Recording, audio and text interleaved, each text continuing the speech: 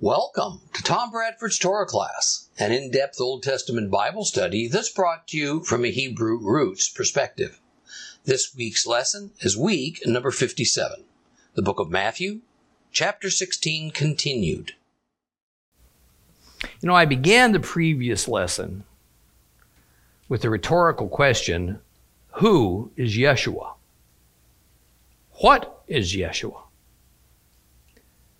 You know, it's such a complex issue that as we go through this chapter, I'm going to continue to weave in some needed background about the historical Jesus so that we can better grasp him as the very real Jewish person that he was. Which, of course, is the context for how he acted and what he taught. And from this, we should be better equipped to extract his intended meaning for what he said. And as we endeavor then to apply that to our lives. Now, as we study Matthew's gospel, what is becoming more fully apparent to us in retrospect, but only barely apparent to the crowds, even to his own disciples of his day, is that although Yeshua can be compared to a prophet of old, he's greater than any. And although he bears similar attributes to John the Baptist, he's far more. What is slowly beginning to emerge before us, but again, almost not at all noticed yet by the Jews of the Holy Land, is that the centuries-old messianic aspiration so valued and hoped for by the Jewish people and the completion of those promises by God to the house of David are at hand in the person of Yeshua from Nazareth. However, we only get the truest picture of the Messiah if we chart a course to rediscover the historical Yeshua, not the popularized version, so prevalent within Christianity today and really for the last 18 centuries. Now, I'm neither the first nor the only biblical commentator to try to unpack who the historical Jesus was. Now, it is interesting that especially from the evangelical side of Christianity, there's been somewhat of a recent backlash against approaching him this way. Speaking of the historical Jesus can produce a grimace of disapproval. See, this comes not so much from the academic side of the church as much from the church government side. The side of the church that consists of those who run entire denominations and of pastors of their many congregations. Some of them seem to think that to try to recover this historical knowledge of Christ humanizes him in too great a proportion to his spiritual, godly nature, and so it is inappropriate and it diminishes him. Others think that it leads to focusing too much on his Jewishness and thus seeks to advance Judaism and thus legalism. Now, as I look back at the more than half century of Christianity that I have been given the grace to personally witness within several denominational settings, from the theologically liberal to the conservative, it's my observation that it is the lack of highlighting Yeshua's humanness that's out of proportion in the church's portrayal of him. The lack of it. This leads to spiritualizing, which is just a lofty way of saying allegorizing of his person, of his instruction, and all this can only lead to misunderstanding. Yet when we do attempt to recover his humanness, we inevitably come face to face with his obvious Jewishness that is especially front and center in the Gospels of Matthew and Luke. Now, I don't think I have to point out that in general, the Jewish Christ is not something the institutional church wishes to confront. Because for 1,800 plus years, there has been a concerted effort to make Jesus a non-Jewish, only sort of human, generic or universal man who is the Savior for a Gentile Christian faith. This is so much the case that in some, and thankfully only a few, circles that there is a serious thought that perhaps the God-man, Jesus, that walked on the earth in the Holy Land in the first century was more apparition than actual flesh and blood. Now, in our last lesson, Yeshua had departed the area of Magadan on the Sea of Galilee, and he'd gone inland and then north to a place near Mount Hermon. It's called Caesarea Philippi, obviously a Roman name. And there he asks an interesting question of his disciples, and I'm assuming that these were some or maybe all of the 12 disciples. And he asks, who are people saying the Son of Man is? See, I wonder how this question struck his disciples. I mean, so considering what we know about what seems to be their rather low level of spiritual understanding and awareness at this time, I speculate that to them, this would have seemed far less of a leading question that Yeshua hoped might nudge them towards a deeper searching about his true identity, and instead, by their answer to him, it seems they took it as a rather straightforward fact-finding question by their master, kind of an opinion poll about the people that formed the crowds, if you would. So they respond matter-of-factly. They say that some think Jesus might be a revivified John the Baptist. Others, the returned Elijah. Still others, one of the prophets from ancient times, most likely Jeremiah. Now, by now we have become used to hearing Yeshua refer to himself as the Son of Man, a title he clearly liked. And I have explained, that in general, this was usually meant to connect him to Daniel's one like a son of man that comes in the clouds for the final harvest on Judgment Day. Yet, there is no doubt he did not always mean to indicate the end times Son of Man. Seems to have been a rather favorite phrase that he enjoyed using to instruct, to reveal, to speak, even in casual conversation. And as I have said, he's a complicated person to explain, even before you throw the God element into it. Now, there seems to be 3 different meanings and contexts in which Yeshua speaks of himself as the Son of Man. But there's also 3 groups of sayings that we find in the Gospels, and especially in Matthew, about the Son of Man. First, the 3 groups of sayings. The first group is when there is a reference to the latter days Son of Man, a future Son of Man.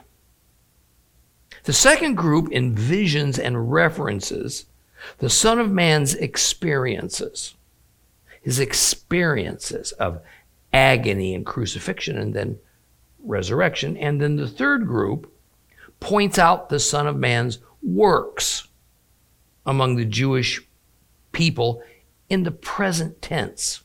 So as it was happening then. Now, the first of the three different meanings of Jesus when he employed the term Son of Man about himself is the most prominent one. It is as the end times cosmic judge, the divine one who sits in heaven at the Father's right hand. In this use, we need to think of the term Son of Man as a proper title, that begins like with capital letters.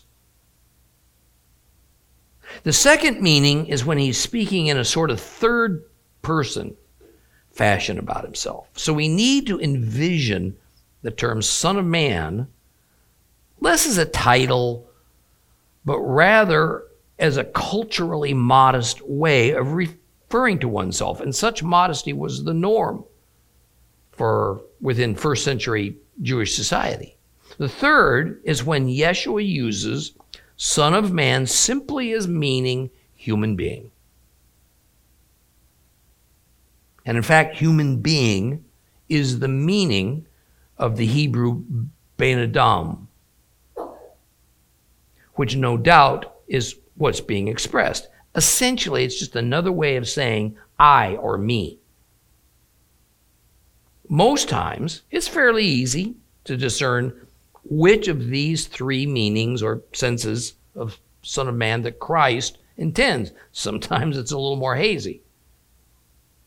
Now, while there's no universal consensus about it, in our current passage, Matthew 16:13, I think it's most likely that Jesus means it in that third sense. He just means, who are the people saying that I am? That is, who he is in the context of his humanness. Now, one of the things we must never overlook with Yeshua is his solidarity and camaraderie with his fellow humans, his fellow Jewish humans. This was taken for granted by the people who saw him or interacted with him as a tzaddik hailing from Nazareth. He was so human and ordinary in appearance that he was rejected by the residents of his own hometown who knew him and his family very well when he attempted to teach them. Even in his suffering on the way to the cross, his agony and death upon it, it hammers home to us not only his human vulnerability, but also that he was in no way immune from the severe hand of Roman punishment, just as with the rest of Jewish society. So in verse 15 of Matthew chapter 16, after asking his disciples who the people that formed the crowds that he healed think that he was, he now asks his disciples to speak up and say who they think he is. Talk about being put on the spot. Okay, let's reread from Matthew 16:15 onward. Open your Bibles to Matthew chapter 16. We'll start reading at verse 15.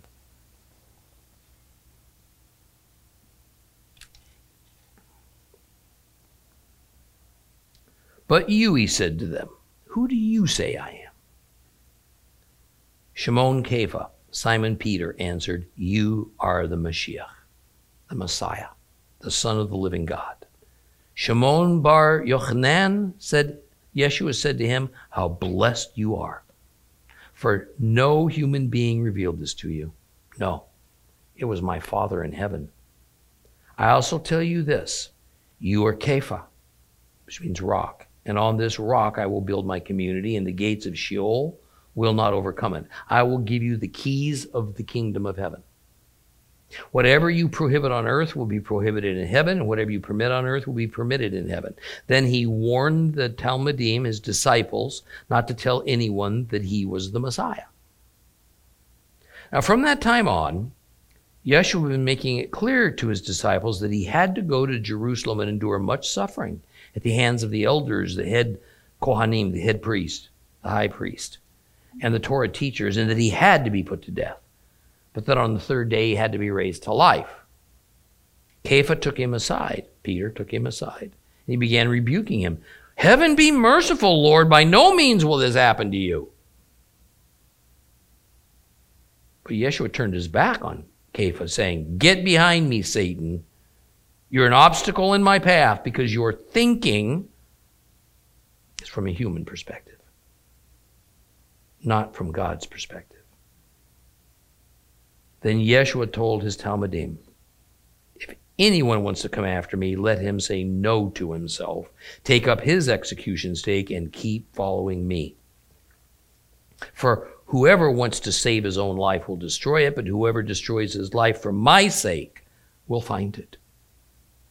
What good will it do someone if he gains the whole world but forfeits his life? Or what can a person give in exchange for his life? For the Son of Man will come in his Father's glory with his angels. Then he will repay everyone according to his conduct. Yes, I tell you, there are some people standing here who will not experience death until they see the Son of Man coming in his kingdom.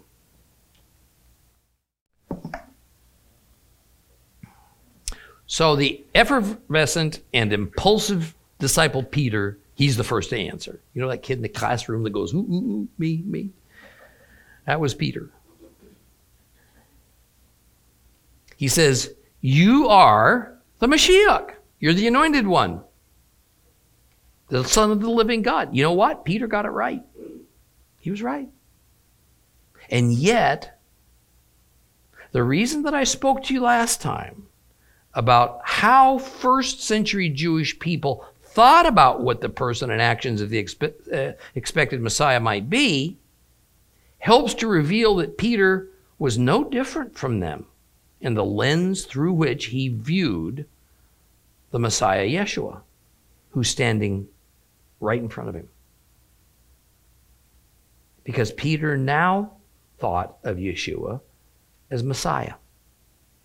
So he would have fully expected Yeshua to form an army, confront Rome, win, and install himself as the king of an independent and reborn Israel.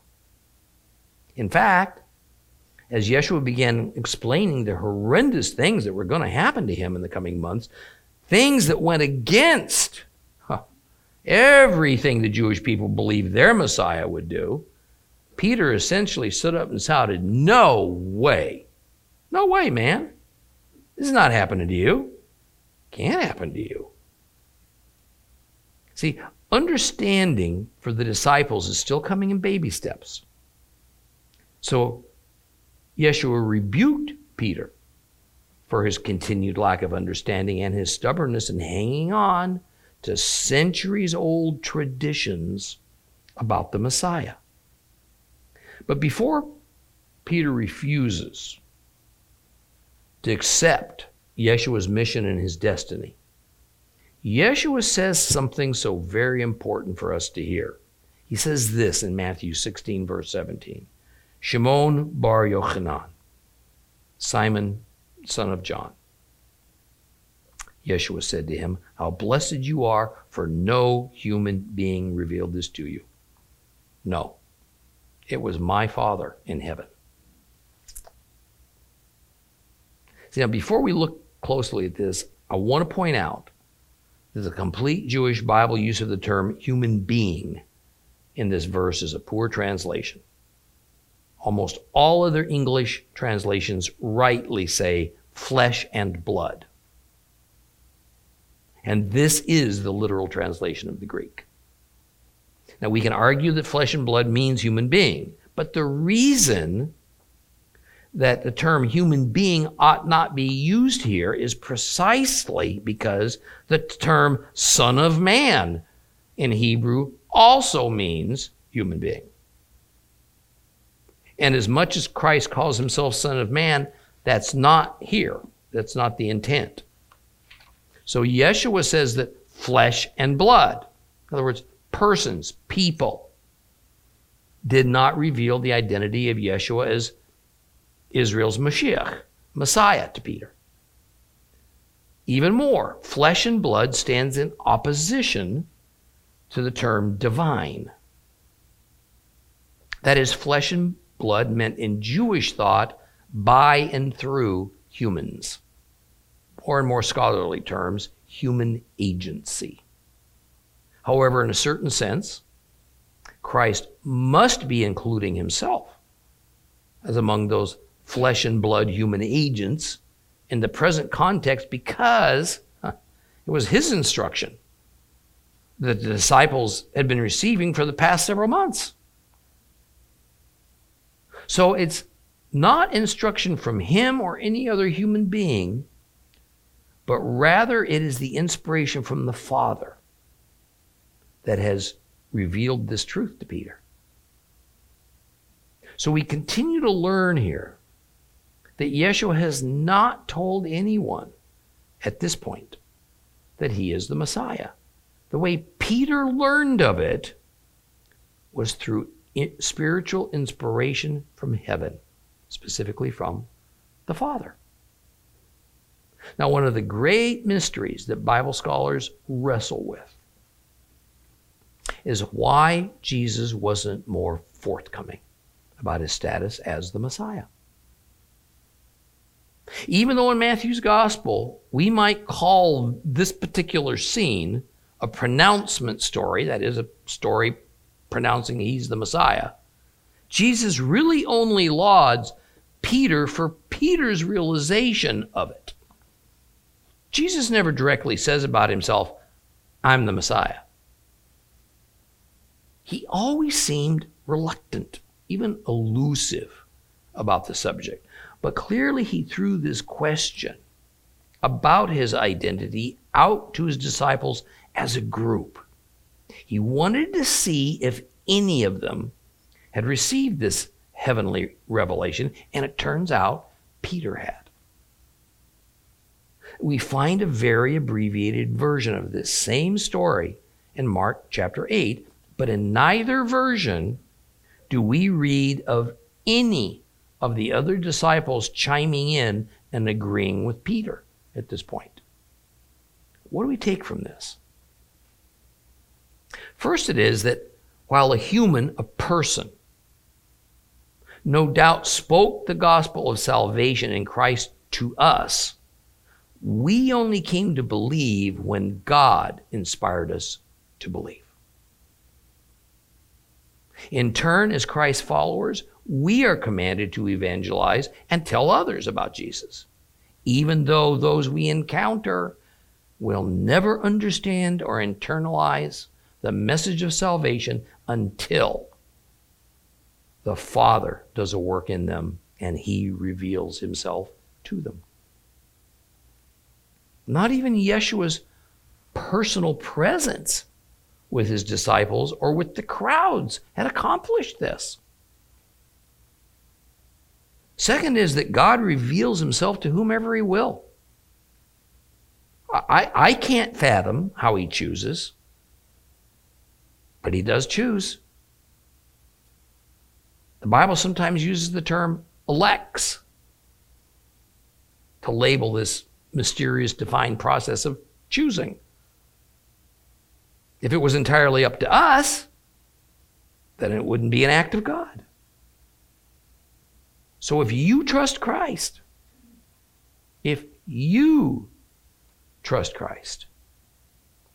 thank the Father. Thank the Father. And understand what a great privilege has been afforded to you, because you were chosen. Notice something else. Yeshua does not say it was the Father in heaven, but rather my Father in heaven who did the revealing to Peter. My Father. See, this subtle difference sends a message. Yeshua again implicates His relationship with the Father is something far greater than it is for all other humans. In the Lord's Prayer, Matthew chapter 6, Jesus instructs us to pray to our Father, our Father.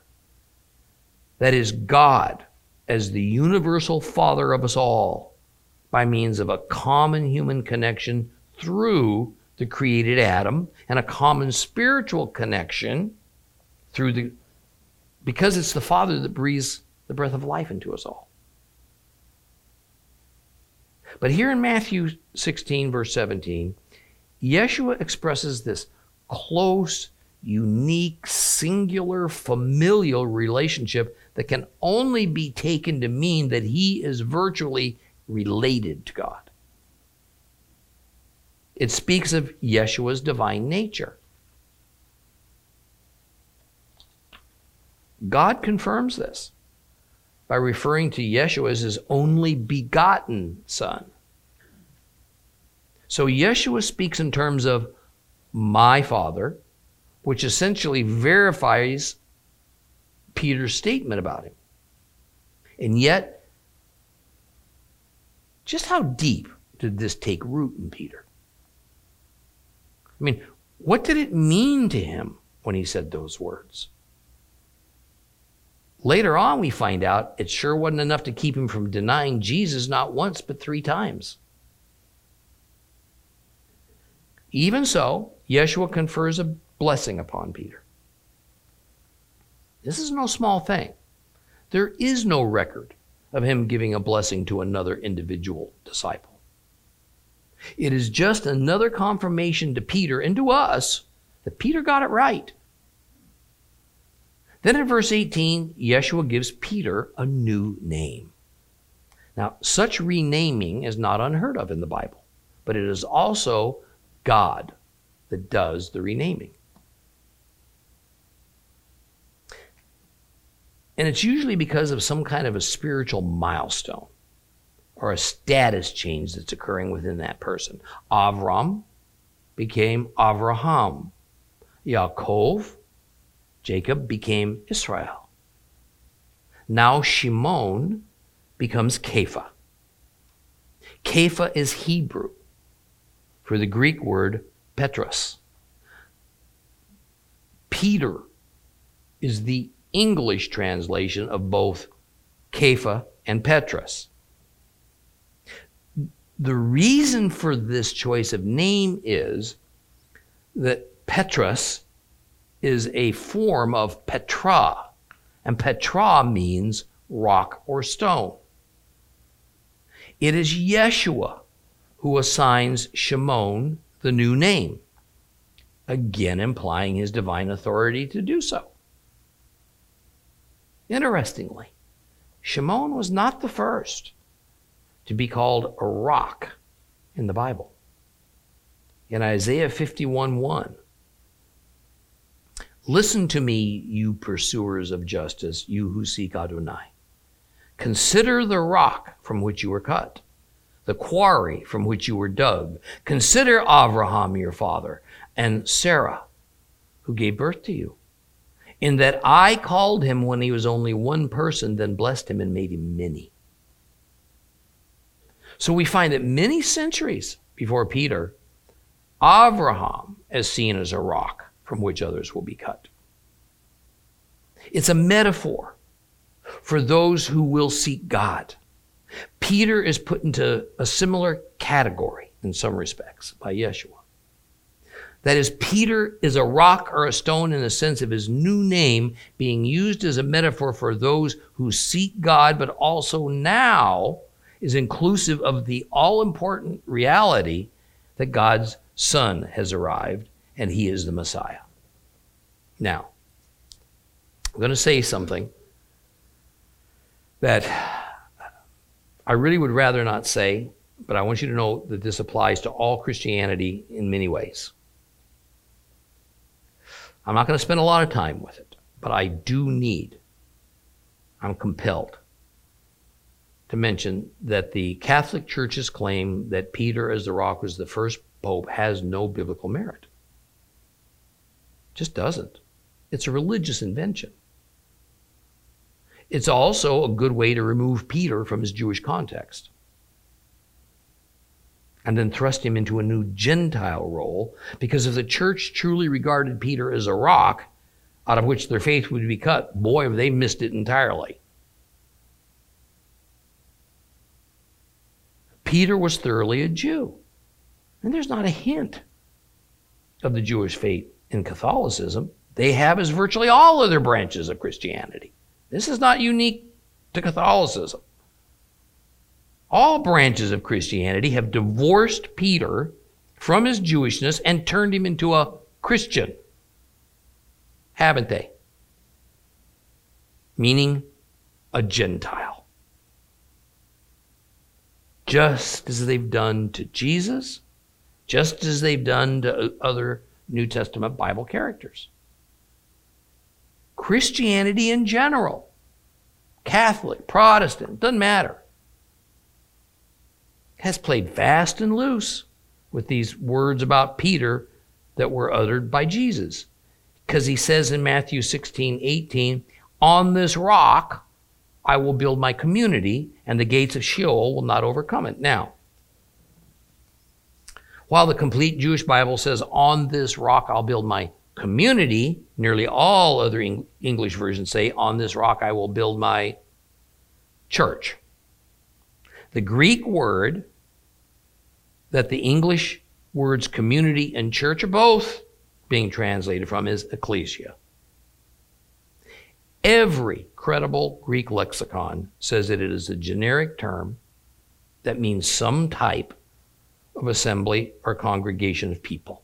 Now, community may be a better choice of words than church, but it still veers away from the straightforward concept of being the generic, very broad term that it is.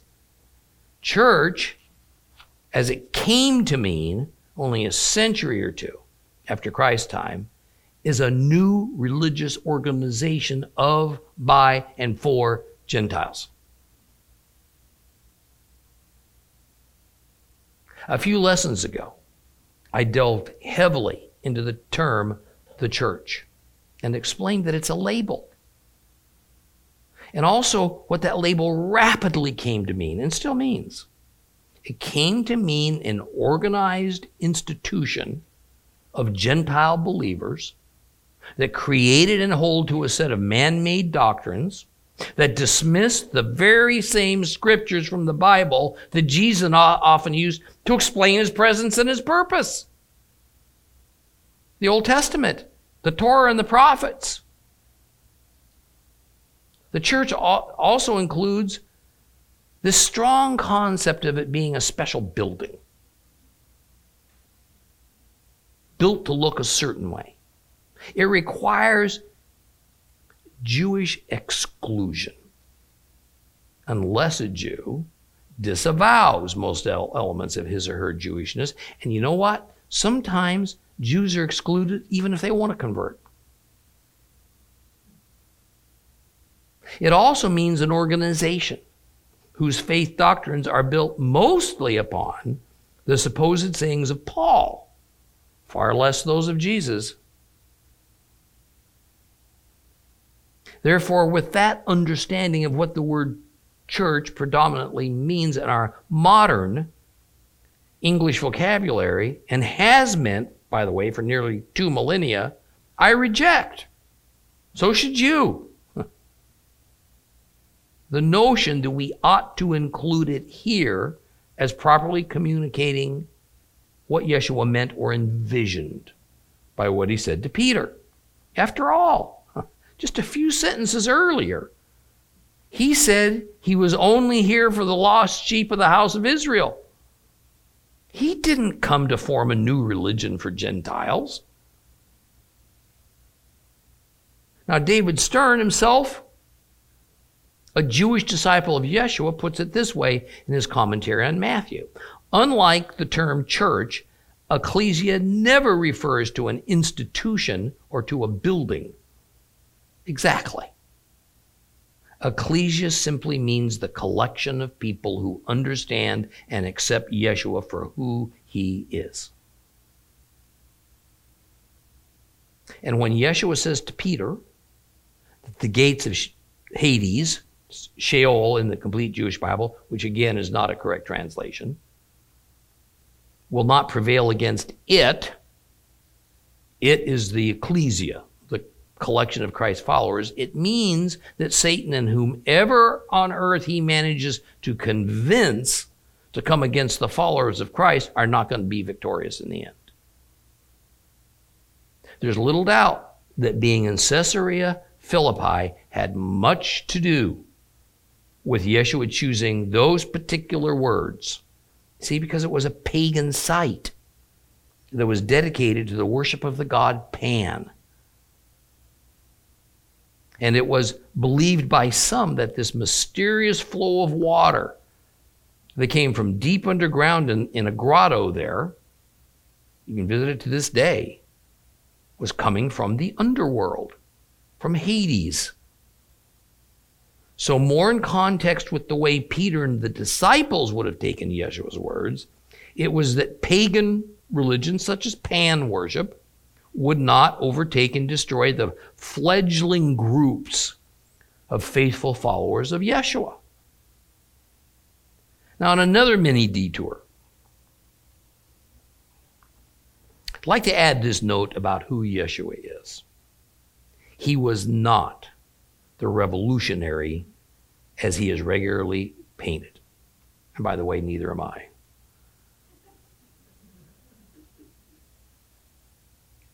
Rather, he was a reformer. Yeshua did not come to destroy the ancient Hebrew faith as practiced by the Jews of his day, and then Stalin-like create out of the rubble of its destruction a whole new religion that revolved around him.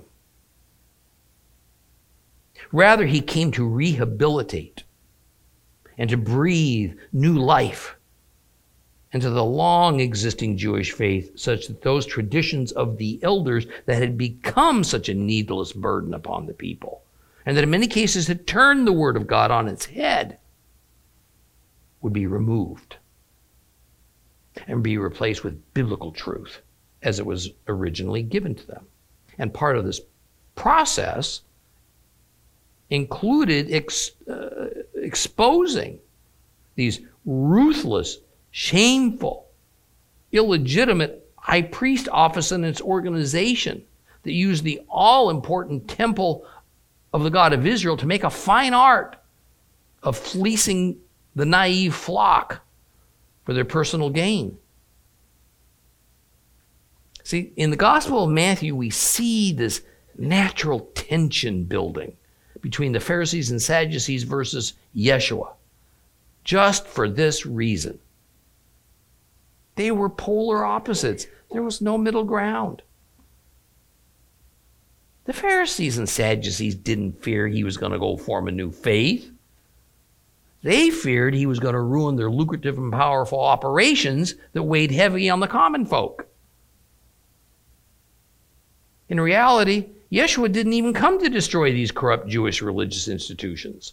Rather, his words and his actions were meant to convince the Jewish populace of the Holy Land that he was the culmination of all they had hoped for that was contained within their ancient Hebrew faith. A faith that itself was built upon the covenants that God had made with their Israelite ancestors. Covenants that had been steadily pushed aside.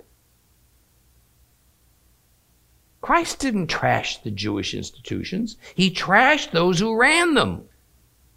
He trashed those who corrupted them. In verse 19, Yeshua says, verse 19, Yeshua says, I give you the keys of the kingdom of heaven. Whatever you prohibit on earth will be prohibited in heaven. Whatever you permit on earth will be permitted in heaven. Jesus is still talking to Peter. And he states that he's going to give to Peter the keys of the kingdom of heaven. Then he speaks of prohibiting and permitting. Now, first of all, we must notice that Peter is not receiving the keys to the kingdom of heaven, as though he's receiving the key to a lock. Rather, it's the keys of the kingdom of heaven. Explain that nuance in a minute. So it's not that Peter has been given the keys that allow or turn away those who can enter the kingdom of heaven. Rather, it is that the keys represent a certain level of power and authority, but to what end? That's what gets stated next. It's the power and the authority to prohibit and to permit. Okay. To help us understand what that means, recall that Jesus favored quoting from the prophet Isaiah. Loved quoting Isaiah. Here's a section of Isaiah chapter 22. This is going to be from verses 15 through 23. Thus says Adonai Elohim Sevaot, go and find that steward Shebna, the administrator of the palace, and ask him, what do you own here? Who gave you the right to cut yourself a tomb here? Why do you get such an eminent tomb? Why are you carving a resting place for yourself in the rock? Look, strong man, Adonai is about to throw you out. He will grab you, roll you up, toss you around like a ball in the open country. There you will die with your fancy chariots. You disgrace your master's palace. I will remove you from your office. I will snatch you from your post. And when that day comes, I'll summon my servant Eliakim, the son of Hilkiah. I will dress him in your robe. I will gird him with your sash of office. Invest him with your authority. He will be a father to the people living in Jerusalem and to the house of Judah. I will place the key of David's house on his shoulder. No one will shut what he opens. No one will open what he shuts. I will fasten him firmly in place like a peg so that he will become a seat of honor for his clan. Now, love to talk about this a long time, but time doesn't permit me to get into the full context of this Isaiah passage. However, what we learn is that in this prophecy, the word key represents authority and power over David's house. That's being removed from one person, Shebna, due to his corruption, given to another, Eliakim, whom God deems as his own servant, a righteous man. And with that power and authority, no one will shut what he opens, no one will open what he shuts. See, the thing is that the words about opening and shutting is an expression. The expression defines the absolute nature of the power and authority this righteous man, Eliakim, will have over David's household as David's house steward, such that no one would dare to try to undo or override Eliakim's decisions.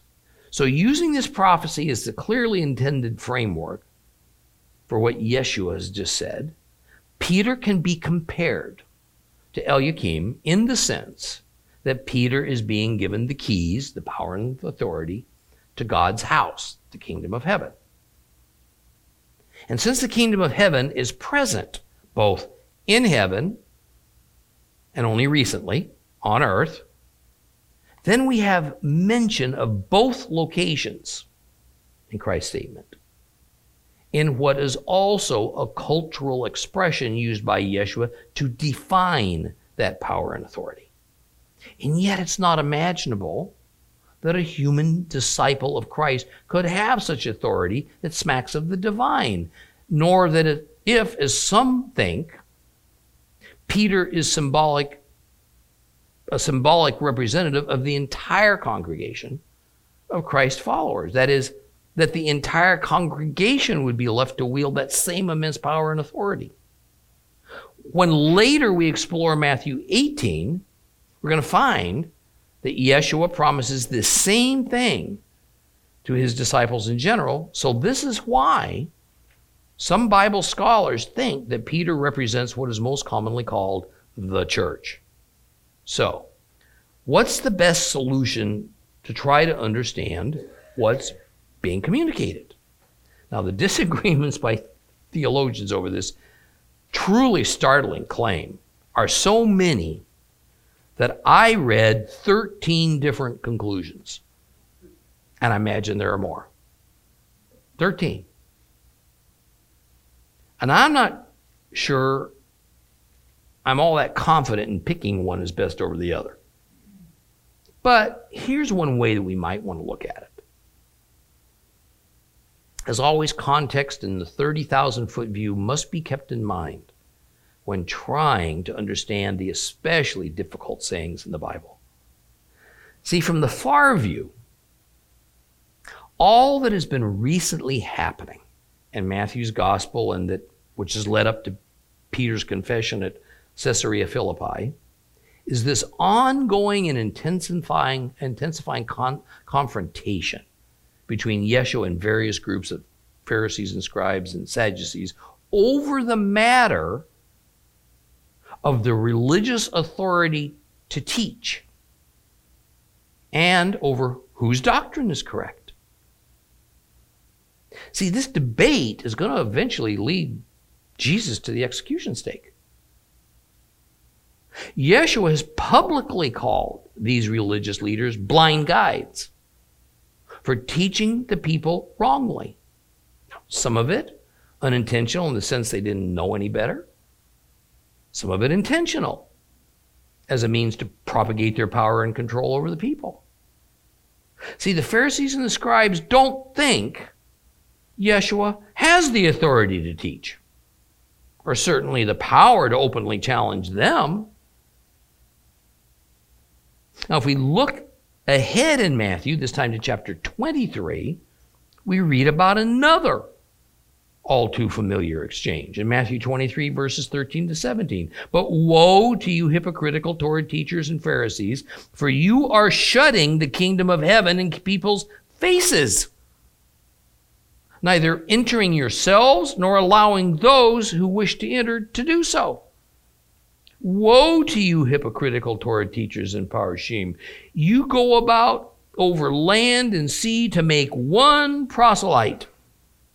And then when you succeed, you make him twice as fit for Gehinnom as you are. Boy, he could really lay it out, couldn't he? Woe to you blind guides. You say, well, if someone swears by the temple, well, he's not bound by his oath. But if he swears by the gold in the temple, oh, he's bound. You blind fools. Which is more important, the gold or the temple which makes the gold holy? See, notice how in verse 13 of Matthew 23 that I just quoted you, that the Torah teachers and the Pharisees are said by Jesus to be doing what?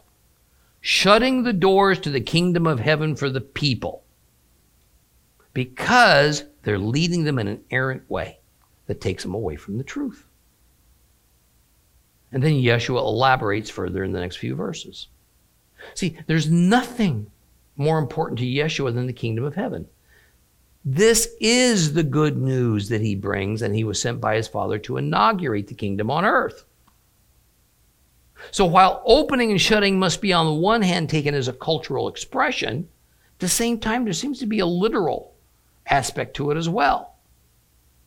So what Christ is proposing is a forced transference of power and authority from the illegitimate, although official, Jewish religious leadership, the Pharisees and the scribes, to the new legitimate Jewish leadership, meaning Peter and probably his other disciples, as legitimized by Yeshua as the Father's agent. This new leadership is to be over a reformed Jewish faith that involves trust in Christ and a new look at the Holy Scriptures. Yeshua is claiming that this transference process is underway to take the keys, to take the authority from those who currently control the Jewish religious institutions, but abuse it with teaching error filled with traditions and man-made doctrines that result in shutting the doors to the kingdom of heaven to so many. And instead handing the keys now over to Peter. and two of the disciples who Jesus trusts to teach the biblical truth, which effectively opens the doors to the kingdom of heaven for God worshipers. Now, I could probably go on a little longer to defend my take on what these strange words of Matthew 6:19 mean, but I think this is enough for you to chew on for now. Now, assuming that I'm correct, we can't just breeze by this without noticing the obvious application. Risking that I might be misconstrued as one who's anti-church or thinks that all denominations and all pastors fit a one but less than satisfactory mold. Clearly in this passage there is a warning of grave danger lurking around any Judeo-Christian religious leaders that lean towards accepting and teaching man-made synagogue or church doctrines to their people. Doctrines that seem to blatantly defy the instructions of God's word. And while these instructions might not result in the doors to the kingdom of heaven being entirely shut to the believers they teach, it could well mean that those believers will fall into that unwanted category of least in the kingdom that Jesus warns about in Matthew 5:17 through 19. Yeshua lived in an era when, after centuries of mismanagement and corruption, the Jewish leadership of the temple and the synagogue had led the faithful so far off the rails that Christ could describe the situation as the blind following the blind. Or here's the Jewish religious leadership effectively locking out their people from entering the kingdom of heaven. How can they do that? Once again, by teaching man-made doctrines as though they were God's word and the naive people believing it. Make no mistake, we live in an alarmingly similar era. And of course, those sounding the alarm sometimes get the same treatment Jesus got, minus the crucifixion, of course.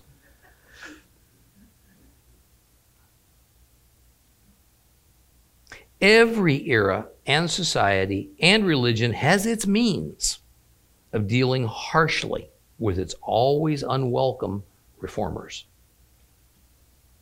And that usually begins with an attempt to discredit them. When that doesn't work, the next step is to destroy them. Now, destroying a reformer in Christ's era often meant execution. In our era, one's life and mission can be destroyed by other means, such as lies and slander on social media. Or if one's famous enough, fake news from the large media outlets. Our government can take away our necessary tax-exempt status or even go after us personally by weaponizing the IRS or other government agencies against us. You know, there's much happening all around us right now, folks, in case you haven't noticed. Pretty much globally. And we must not disregard it as just noise. This scene at Philippi concludes with Yeshua telling his disciples they're not to tell anyone that he's the Messiah. Now, while the implication is certainly there, this to me in no way indicates that the other 11 disciples have also adopted Peter's confession as their own. Rather, it is more likely that the notion of their master being the Messiah, by the way, a thought that doesn't seem to have ever been entertained by any of them up until that very moment, it's not to be discussed outside their immediate inner circle. This is because not only would such a suggestion bring down even more trouble upon Jesus by the Jewish religious leadership, but also because it would immediately raise a huge red flag to Herod Antipas and to Pontius Pilate. They well understood that the Jewish people believed that the Messiah would be a political leader and a would-be king, and that he would lead a full-blown military revolution to make Israel once again an independent kingdom. We'll continue with Matthew chapter 16 next time.